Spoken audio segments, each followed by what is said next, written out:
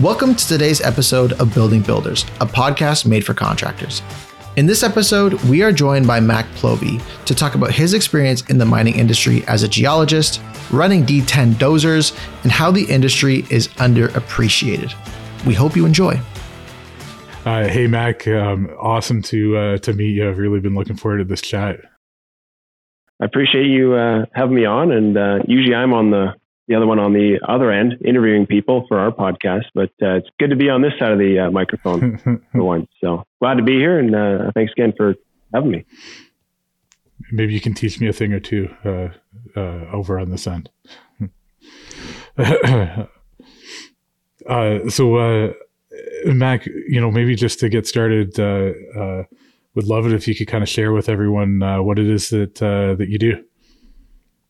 Sure, absolutely. I'm a chief dirt enthusiast, so kind of owner, operator, accountant, photographer, social media guy over here at Earth Movers Media. We essentially help companies, construction, mining, demolition, anything dirt or heavy equipment related. We help them kind of tell their story a bit. So I do a lot of work in the field, working with companies, taking photographs, capturing their story, writing articles, and kind of helping translate and transcribe that story in the field into marketing material and helping society better understand construction, better understand mining. And I also spend part of my life at the Brucejack mine in northern BC. So I work up there as a underground geologist, and I do both. So very passionate about mining, and also very passionate about storytelling in the industry. So awesome. Sounds super interesting. Can't wait to learn a little more about all of that. Maybe before we dive in too far, I have a note here that you had your 5th birthday at a finning cat dealership. Is that right? Sure did. That was, I guess that was the highlight of my childhood. There was many, but my story kind of begins, Dad and Grandpa worked for finning. So finning, right. You guys are out east, you have Tormont cats. So we have finning. Right. I think the boundary's kind of around the Manitoba border, somewhere in there where they go from finning to Tormont. But anyways, Grandpa worked for them for 45 years. So before finning was finning, it was R. Angus. And he worked for them and then worked for finning. And then Dad worked for finning for 15 years. So roughly 65 years combined. Sorry, 20 or 25 years. So roughly 65 years combined. So I kind of grew up in a family that was very involved in obviously yellow heavy equipment. So Caterpillar and forestry, mining, that sort of thing. So growing up, Dad was in Campbell River, Terrace, and then Vernon. There was different finning branches there. So I ended up having my 5th birthday at Finning Terrace. And me and all my friends, we got down there and Dad brought out, I believe it was a 322B at the time and a 730 rock truck. And that was a birthday party. We had presents and cake, and he took us for rides in the rock truck and let us run the excavator. So at an early age, I was kind of really exposed to heavy equipment, working with your hands, being around industry folk. So I think that's kind of helped shape who I am today. But going on from that, as I kind of grew up a bit, and then we moved to Vernon, BC. I'm out here in British Columbia. Dad was working as a mechanic at the time at finning. And so what would happen is equipment would come in and finning might do a rebuild on an engine or undercarriage or something. And then the machine would go out of the shop and they need to put, 5 or 10 hours on it to prove that, the repairs is up to standard before it goes out to the customer. So guess who got a cat key and kind of got let loose in the yard to drive bulldozers around and kind of run some hours up on stuff to make sure it's up to standard before the customer gets it. That was me. So imagine a 12 or 14-year-old kid just kind of, knows how to run equipment, but just driving equipment around, putting hours on things. It was a very cool experience. So a lot of that has helped shape kind of who I am today, kind of from being born all the way up to a young age. So I'm not sure how far you want me to go into my full story, or if you just want kind of the young childhood experiences that really sparked my interest in this stuff. Yeah, thanks. No, I mean, I think that was exactly the answer I was looking for. And, love the comment of a 12-year-old having a cat key. How awesome is that? I mean, yeah, if you got a cat key, you can run anything. So yeah, exactly. Right. Most 12-year-olds wouldn't know about, the cat key and how it can run everything, but you had your own. That's super cool. Definitely pretty jealous there. I know I was operating a farm tractor at that age, but hadn't quite got a cat key. That's a couple more years later. That's super cool. So definitely sounds like that was, some of those early experiences inspired you to get into this industry then. Yeah, it's not something that you can have an early experience like that and walk away from and just be like, oh, I'm going to be a realtor now, or I'm going to be a waiter or something, right? Like, it just kind of stays in your blood. And I always joke that you could cut me and I'd bleed yellow. So I'm a bit biased towards that flavor of equipment because I've got the family history with it, because I've spent so much time around it. But it really did kind of cement that passion at an early age, and that carries through with you as you grow up. So, and kind of look at how it's transpired today. Now, working with a lot of companies, helping them share their story, having an appreciation and understanding and a passion for heavy equipment. What's going on? How are they doing it? The dirt moving side of things, the business side of things. It's all kind of built off of at a young age, being exposed to that sort of stuff. So, what inspired you to get into geology, to go to school for this? That's another good story as well. I can't remember the exact birthday, but I got a gold pan for my birthday. And that was the time when some TV shows were out, kind of featuring gold mining and stuff. So I had some interest around it and got a gold pan, and I was like, oh, this is kind of neat. Should try gold panning. So panned my first little flake, and I think at the time I needed a hand lens to see it. Like, it was microscopic, nothing large, no picker or nuggets or anything. But that got me hooked. And the thing I learned about gold, and you can ask any placer miner or gold miner, hard rock gold miner, this is, it's the yellow metal that drives you crazy. Once you see it, once you feel it, feel the weight of it, the texture, the different ways it can occur, whether it's in hard rock or placer gold, which is gold panning, it really gets you hooked onto just that yellow metal. It's hard to describe until you've actually seen it. It's quite a mysterious metal in that sense. So got the gold pan and started gold panning, and I was hooked. So I was going to school at the time, and I thought, okay, well, I'm going just for a Bachelor of Science. Like, okay, we really got to find some direction here. Okay, so I had kind of the early experience with equipment. How can I, going to university, how can I then find something that's going to keep me in line with that heavy equipment, mining, construction kind of things? And that was geology, because geology is, like engineering, is used in mining when you're designing a mine or when you're drilling off a resource or something like that. So I went right into geology because of gold panning, and went to school for that. Got out of school with just a basic 4-year degree with a specialization in geology. And the first kind of kick at the can was, okay, well, gold panning was fun. How could we scale that? Well, let's try placer mining. So that was the first kind of, outside of school, I tried, me and 3 buddies, bought some equipment, pooled our money, and went placer mining in just outside of Quesnel. So that was really cool, because that then allows you to take your school knowledge and apply it to real world knowledge. And kind of the short story on that was we ended up going broke because, well, in short, we're idiots. So we didn't know what we were doing at the time. We were kind of learning, but it was a really cool experience. It taught you a lot about kind of your first go at business, first kind of try mining, and really just getting out there and trying to learn, trying to like throw an idea at the board and see if it works. So that was a lot of fun. And that built into, then I went to the Yukon, placer mining, again, just a bigger scale than what we do. And we had like 20-ton excavators. And then you go to the Yukon, they've got, 90-ton excavators and that. So it's just a bigger scale. So that was a lot of fun. Spent a lot of time in the Yukon just one summer, and was working on Upper Duncan Creek, which is just outside of Keno City. If anyone knows the Yukon, you can either go up to Dawson or you can go out eastward towards Keno. And Keno was Upper Duncan and Granite Creek with a company called Earth and Iron. So I was kind of doing both up there. That was, for me, that was a really exciting time in my life, because the Yukon's like kind of this Wild West for mining. Like especially placer mining, like it's just kind of, you figure it out as you go. It's not like conventional publicly traded company mining. So for me, I was doing some geology.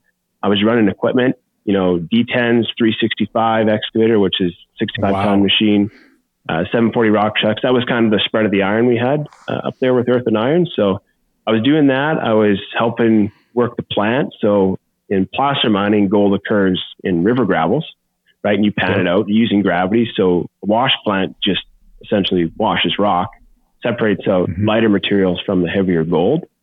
So it was helping kind of design those and build those, operate those, and also help with the exploration side, the geology side. So we're mining at this area right now, pit A. Where are we going to go next? Well, let's go explore. Let's use drilling. Let's use, in this case, we actually use some geophysics as well. So I'm not sure if you want me to get too deep in the weeds with that. I'm happy to dive into that if you'd like.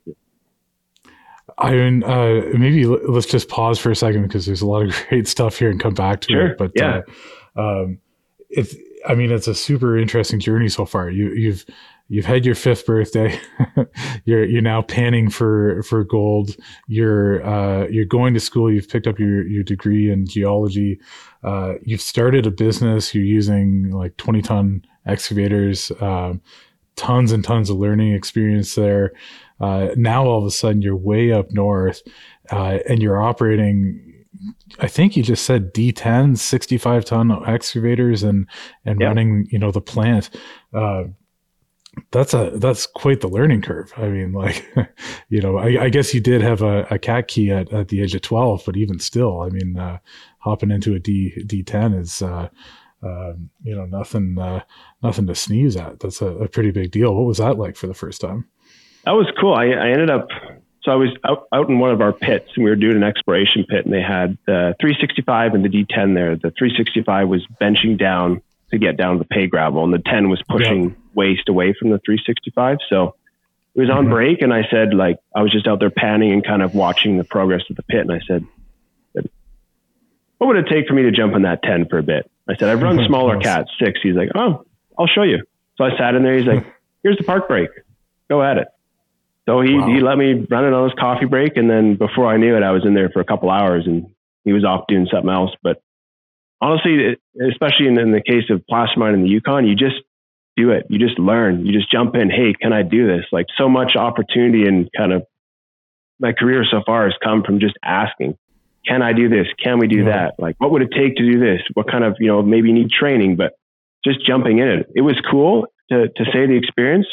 I can't remember the specs. I think it was D10R. I think it's like 585 or 600 horsepower. So it's a cool experience to be sitting in that dozer. And I've always liked dozers since then, because it's all about horsepower and pushing. It's all about getting that horsepower to the ground, moving as much material as you can in front of your blade, and really using the tools the tractor offers, which is ripping, pushing, that sort of thing. So It was a very cool experience, and it was just cool just to be able to jump in it and just say, yeah, give it a try. I'll give you a shot. So help paint this picture for me a little bit. What does the job site look like? Like, how many people are up there? Where are you living? What does it look like? Sure. So the Yukon, so when we were on Upper Duncan Creek, just outside of Keno City, it's actually quite funny. So Keno City is a small town. It's an old silver mining town, very historic legacy mining there. There is an active underground hard rock mine there too now, but a lot of historic mining. So another kind of ghost town, but 15 people live there according to Stats Canada. That's the total population. And our camp was 23 people. So by pure metrics, our camp was bigger than the city, which is quite funny. But in the camp, it was just a series of trailers, like ATCO trailers put together. You kind of have the kitchen, the washroom. That's where you live and sleep and eat.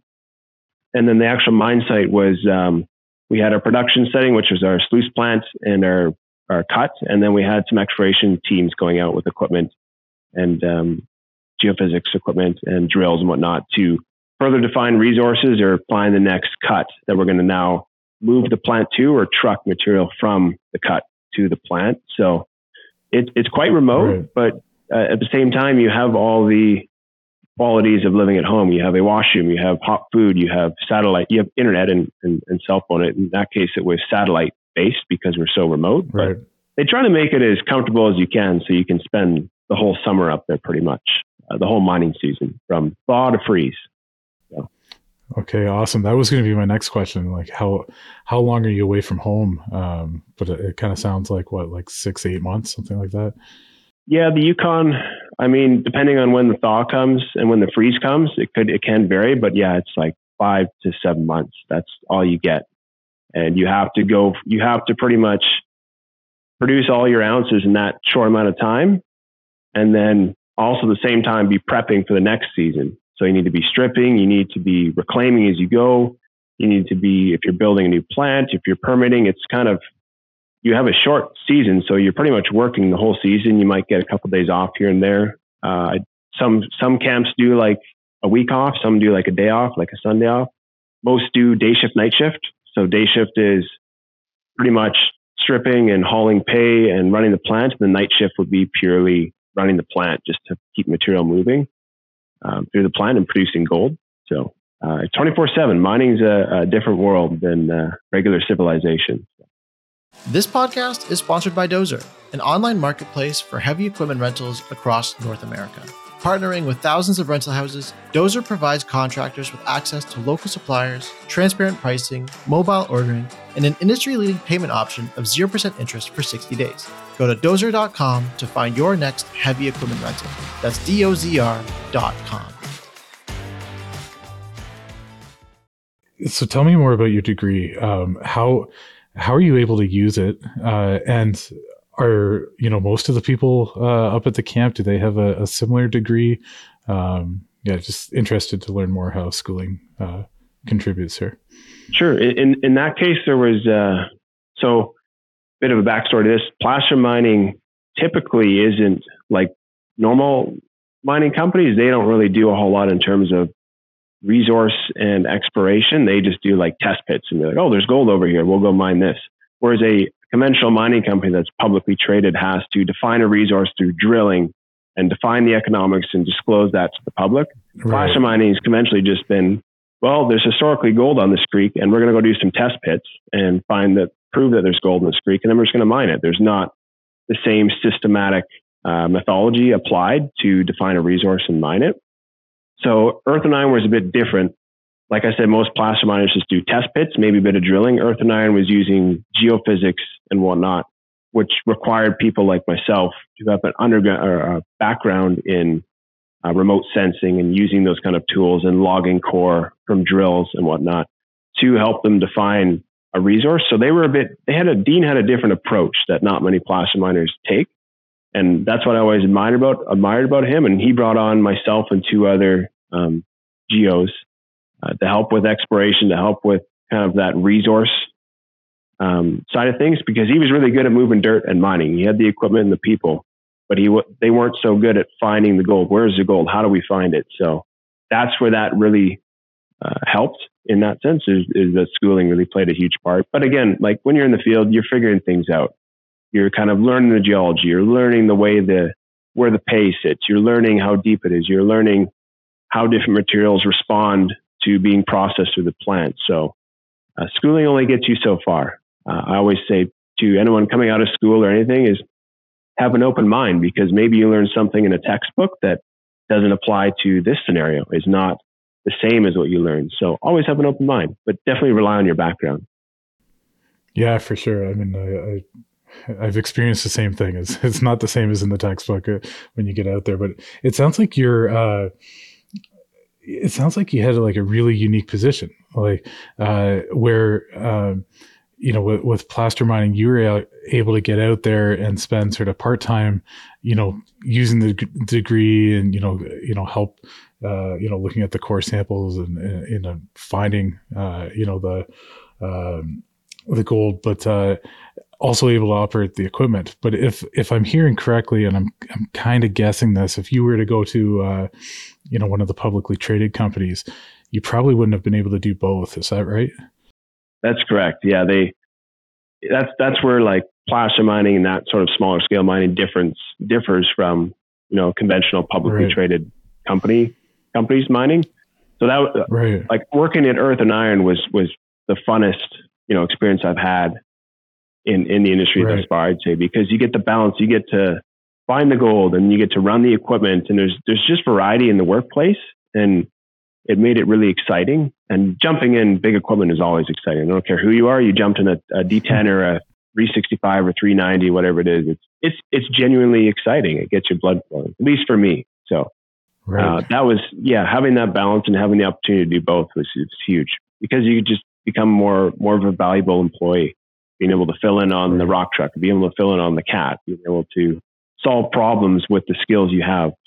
If you're building a road, building a plant, or designing an exploration program, okay, how are we going to take this drill rig from here to here? Well, we can build a road. What do we need to build a road? Okay, we need a D6, we need a 330 hoe, we need a rock truck because we need some fill over here. So you kind of become more capable with the skill set of understanding what it takes from the equipment side, but also what it takes from the technical side for actually finding a gold deposit. So I'm realizing that I cut you off kind of halfway through the story. So, we started at your birthday, and here you are, you're up north, and you're running a D10. What are the next steps to get you to where you are right now? So Earth and Iron was only for a season. I spent a season up there, and then things kind of changed. I was looking for something else, and they were kind of changing their mining style up there. I can get into that, but we'll leave it for now.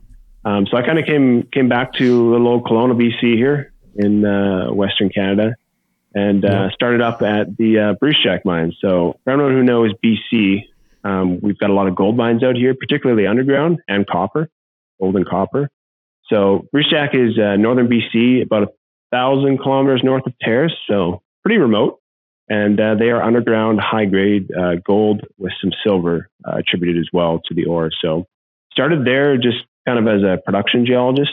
So I was, again, using schooling, but the difference with working at Earth and Iron and now, at the time, it was the owner of Brucejack was Pretium Resources, but it's now Newcrest Mining, which is an Australian outfit.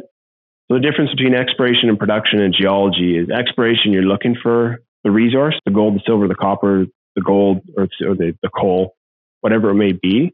In production, you're more involved in, okay, now we've got the resource to find. How are we going to mine it? What equipment are we going to use? What's our mining style? And then taking that and what are we mining and what are we sending to the mill? Are we sending 30,000 tons of 1 gram per ton gold or 1.1% copper? You kind of get more involved in the tracking the metrics and being and really working with a contractor, or if it's in-house mining, the mining staff themselves, and getting ore to the mill or waste to the waste dump or wherever it may be. So started there. Underground mining's very cool. I guess I skipped over a part. When I was in school, I spent 5 months out at Red Lake Gold Mines, so out in Ontario. So if you know where Red Lake is, Red Lake, Ontario. I do. Yeah. That's probably one of the most prolific districts in Canada in terms of gold. I think 27 million ounces came out of those two mines there. There's two main shafts, Campbell and Red Lake. So there's more shafts now, but spent some time there and kind of got exposed to underground mining. And I was like, this is really neat. Like, this is a community of people that no one knows about because it's underground. The visual footprint is negligible compared to open pit. So kind of spent some time at Brucejack, 5 years, and just really built an appreciation for the mining community because you're involved in it. You're talking to the people, you're working in it. You get to see, the daily struggles, the daily wins within the company. And it's a really good experience. Yeah. I would imagine you'd probably get pretty tight with, people that you're working with. If you're going to be there 5 to 7 months and work, all day, night shift, day shift, you're kind of together all the time. I had a question written down here about kind of on that remote aspect. What additional complexities are there that maybe people, our listeners aren't thinking about having a mine so remote or to working remotely like this? Yeah, sure. So modern day mining, just by nature of the deposits of minerals, these are usually occurring in very remote areas. This isn't like, oh, it's just west of Vancouver or just east of Vancouver. These are all these mineral deposits, the big, well-known resources are usually very remote, just by the fact that all the easy ones were taken in the early days.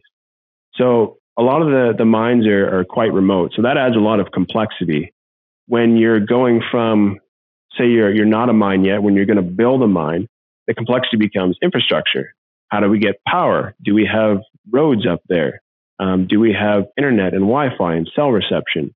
These all come into the factors of determining whether a deposit, an ore body, will actually become a mine. So in the case of Brucejack, and there's other instances like in the Yukon, there's Victoria Gold. They're a bit remote too. The oil sands isn't too remote because there's a lot of infrastructure up there. There's other instances in BC, like Red Chris Mine as well in northern BC. But being remote just adds to the cost of mining because you have to truck in fuel, you have to truck in food, you have to truck out your ore. If in our case, we are a lot of free milling gold at Brucejack. So we can recover it in doré bars. We just pour bars on site, but some of our ore goes out by truck.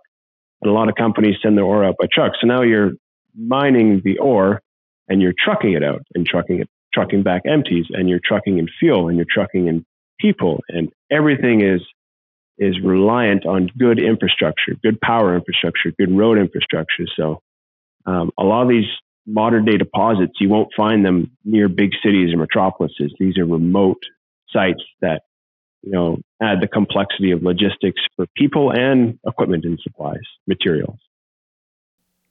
Yeah, that's so interesting. It's actually it's quite fascinating to see think about the logistics to be able to pull this off. Somewhat related, I'm curious, what's your favorite piece of mining equipment? I have to go right back to dozers. I think I'd say D10. So I like D10 because obviously I had early experience on one, just kind of learning and running one, but they're just really nimble machines. They've got a lot of horsepower. They're really nimble compared to like a D11. I mean, D11s are pretty cool. They're big tractors, but not as nimble as a 10 in terms of working on site and transport. So a D10 is a nice blend of lots of horsepower, really nimble machine, very capable, and it's quite common to see them in all kinds of mines as support equipment. It's just a good size machine, really popular. I'd say, definitely 10. You can do a lot with a 10. You'd be surprised. That's a great description for sure. I haven't been in either one of those, but I would love to someday. No, that's very cool. Thanks.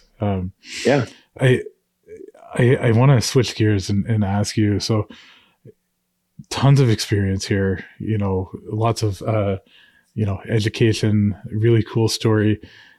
Tell me about the marketing company. What are you up to here? Tell me more. How did you get into the marketing company? Just would like to learn a little more. Sure. Yeah. I guess you could say marketing company. I really focus on media production, but again, then also dive into marketing in the sense of social media, writing, so blogs, magazine articles, writing for website content. But in terms of marketing, like I don't do websites, I don't do kind of SEO stuff at this time. I've really focused heavy on getting out in the field, trying to capture a story and talking with people in photography and videography. So I guess you could say media production is kind of my bread and butter, but kind of got started, was working in mining and just, you always take photos with your iPhone and you just share them with yourself. You kind of look at them once in a while. I was like, saw a couple other people kind of posting. There was like this community of people on Instagram and LinkedIn that were posting a few images and stuff here. And I thought, well, shucks, I got a cool story to share. And look at all the stuff I get to see. Started sharing a few pictures, kind of did it for fun for a year, just traveled around just for by no means other than just pure interest. And then I was like, well, there's kind of a story to be shared here. Like no one's telling this and people don't appreciate construction or people don't appreciate mining, what it does for their daily lives. So, okay. And then kind of gave it a shot, approached some companies on hey, like, could we help you tell your story through photography, through videography, and then help you get that message out on social media? And at first there was some hesitation, especially from mining outfits, but as time passed, they start to see the value in it in terms of awareness, recruitment, and just putting themselves out there to share their own story, because there's a lot of great companies, especially in Canada, with fantastic stories. Generational companies that are in the family, or just big corporations that do awesome projects that have an awesome impact on society. So started getting into that, and then really started kind of, I like to say, kicking down some doors and saying, hey, like, we need to get the story out there. We need to recruit more people. We need to change society's perception on the industry. And by the industry, I mean construction. How important is our infrastructure to making your daily life possible? How important is mining, modern day responsible mining? How important is that to providing the raw ingredients for your daily life, really? And there's a big disconnect between society and the mining industry, society and the construction industry, even demolition, that they don't understand, and rightfully so, because the industry's never taken time to share its story in a relatable way. So I've tried to really keep capitalizing on that opportunity to share the story and get it out there for the better good of the companies and for society understanding the industry better. I love that. We're all about, sharing those stories, and, about a really, really great group of people that are, not super well represented at the moment. So I'd love to hear about what you're doing there. We've seen you speaking in the past about how, maybe mining is misrepresented. Could you speak a little bit more about that? I think you're kind of touching on it there, but would love to hear a little more. Yeah, absolutely. I mean, to add again to the last question, I really focus on mining. That's my passion. I still get out on construction sites and demo sites, but when I really want to speak from the heart, it's about mining. It's because I've had such a family history in it, such a history myself in it, and such an appreciation and passion for it. So I really like to, focus on the mining industry, but society as a whole, if we were to jump back a decade or two, a lot of legacy mining, especially in BC, didn't have the same reclamation standards, same environmental standards as modern day mining. So like 2000s and onward does. So a lot of this legacy mining in BC and Canada wide has kind of tainted the society's perception of the industry, purely because they see unreclaimed sites, environmental, like some sort of acid mine drainage or something, from a site that the company went bankrupt. They didn't reclaim it properly because they weren't obligated to by the government. They didn't have bonds at the time for mining. Like a mining company, when they want to mine a deposit, they have to put up a bond and promise that they're going to contribute so much every year towards a reclamation fund and do X amount of, whatever, square kilometers, square meters of reclamation as they advance their project. But that wasn't the case back in, 20s, 30s, 40s, even up in, the 60s and 70s. So we have a lot of these legacy projects really distorting society's perception of what mining is. So that hasn't really helped with the fact that modern day mining is really struggling with getting a project, so a resource, you have just an ore body in the ground, from discovery to a producing mine. We all need the metals that these mines produce, whether it's for the electric vehicle shift, whether it's for just sustaining society at a baseline level. Like we need aggregate, we need metallurgical coal, we need gold, we need silver, uranium, we need oil. All that plays into society really doesn't understand what the mining industry does. And I think that's because of the legacy mining distorting their perception of mining, and B, because mining companies in the past have typically hidden. They don't really like to put themselves out there, and rightfully so. The public wasn't receptive to it. But what that's now created is these mining companies have hidden for so long, and now they're kind of reeling back and going, whoa, no one understands us. Like, we're actually really good stewards of the land. We're really good employers. And here's the awesome raw materials we produce. Society's been like, well, where the heck have you been for the last 30, 40 years? Like, we didn't know there was this over here, this mine here. You did this, you do these great reclamation efforts. So it's partly the industry's fault for not sharing its story. And it's also partly society's fault for not digging deeper into understanding the industry. I like to think and tend to think that we live in like a headline reading society. A lot of people read the first little paragraph of the news article, and that's their kind of their opinion of coal mining, their opinion of gold mining from there on out. So it's a combination of both. Society doesn't understand the industry because they haven't taken the time to, and mining hasn't explained themselves very well until now. They're kind of at this Y in the road, fork in the road, however you want to look at it as, okay, if we want to continue operating as an industry, we need to show our story, because nowadays, what I call the social license to operate. So mining companies have to put in permits, they have to put in bonds and everything to get their project off the ground into production. But now we're seeing this new finger of the approval and permitting process called the social license to operate. So that's the public's opinion on the project. They now have a say in, we don't want a coal mine in the Rocky Mountains. We don't want a open pit gold mine east of Prince George or whatever it may be.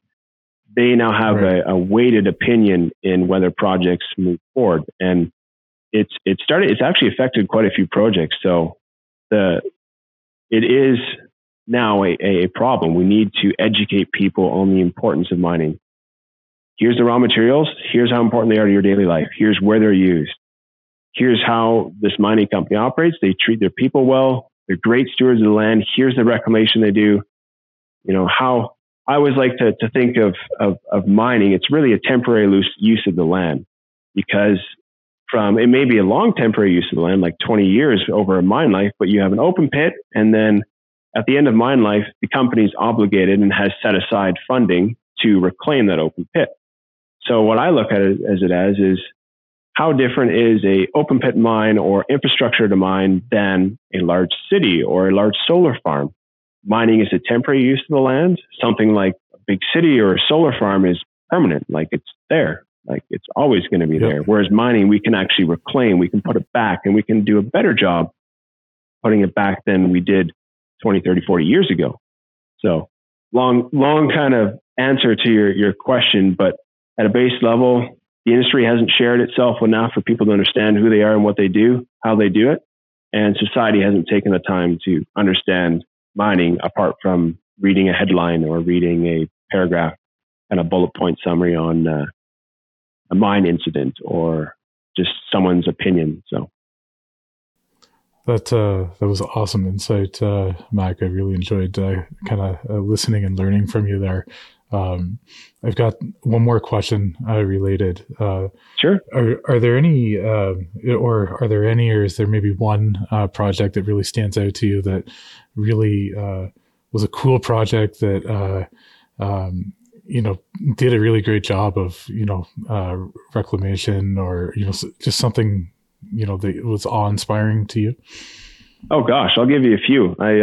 Everything's exciting, really, because you just get the opportunity to meet new people, see how a company's doing business, see what equipment they're using. There's always something neat to learn at every project. But the ones that have kind of stuck out in the past, I'll start with like infrastructure, heavy civil.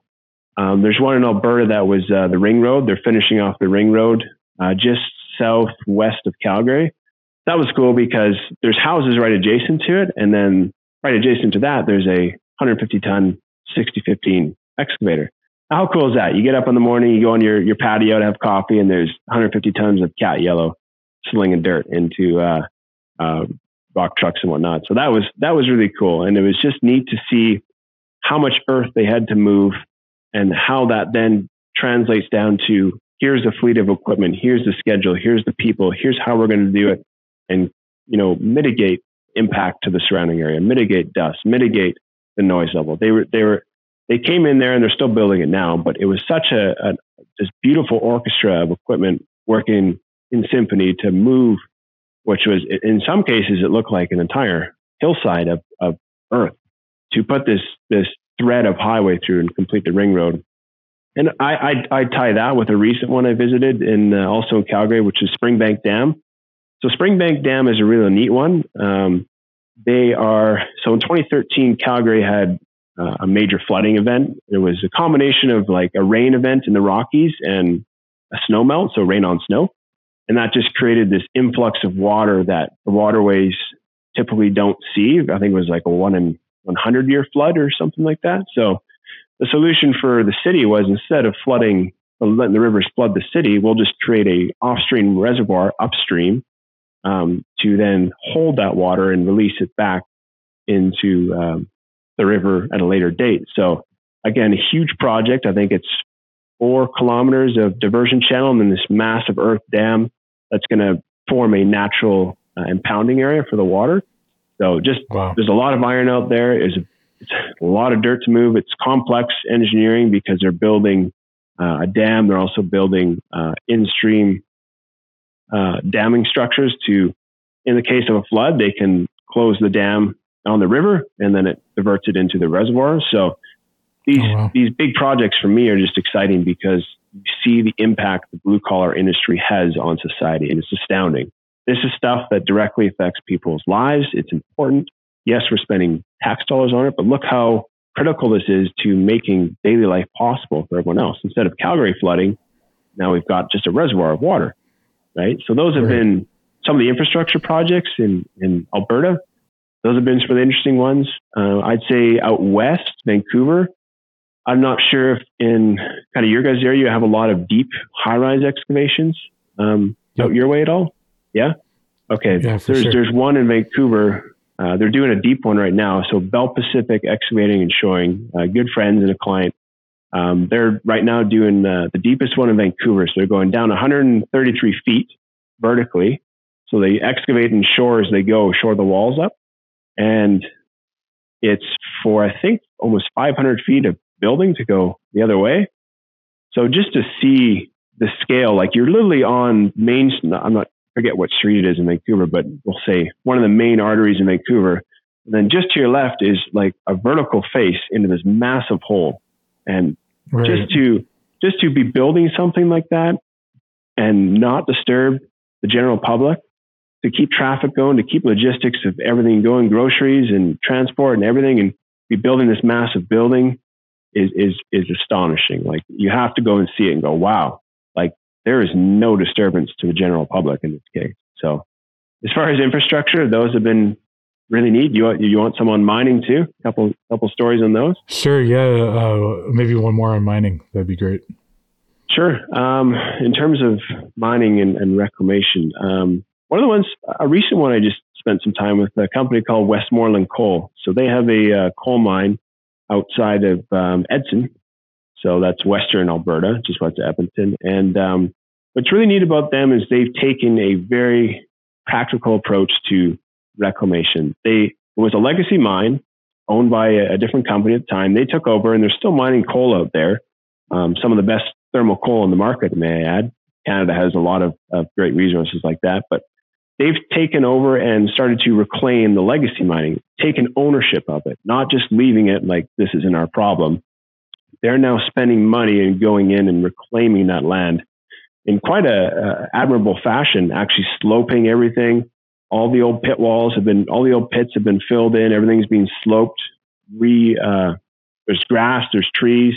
They put natural debris on the ground. So really, past 5 or 10 years, you won't be able to tell there was a mine there unless you knew about it.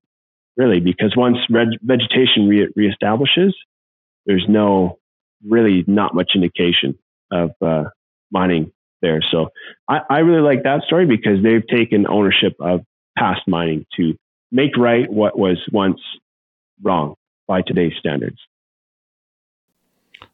Awesome examples, Mack. I've really enjoyed, as I said, listening and learning, and just wow, what a resume, and all the stuff you've seen out there. It just sounds so cool. I'd love to see some of this stuff.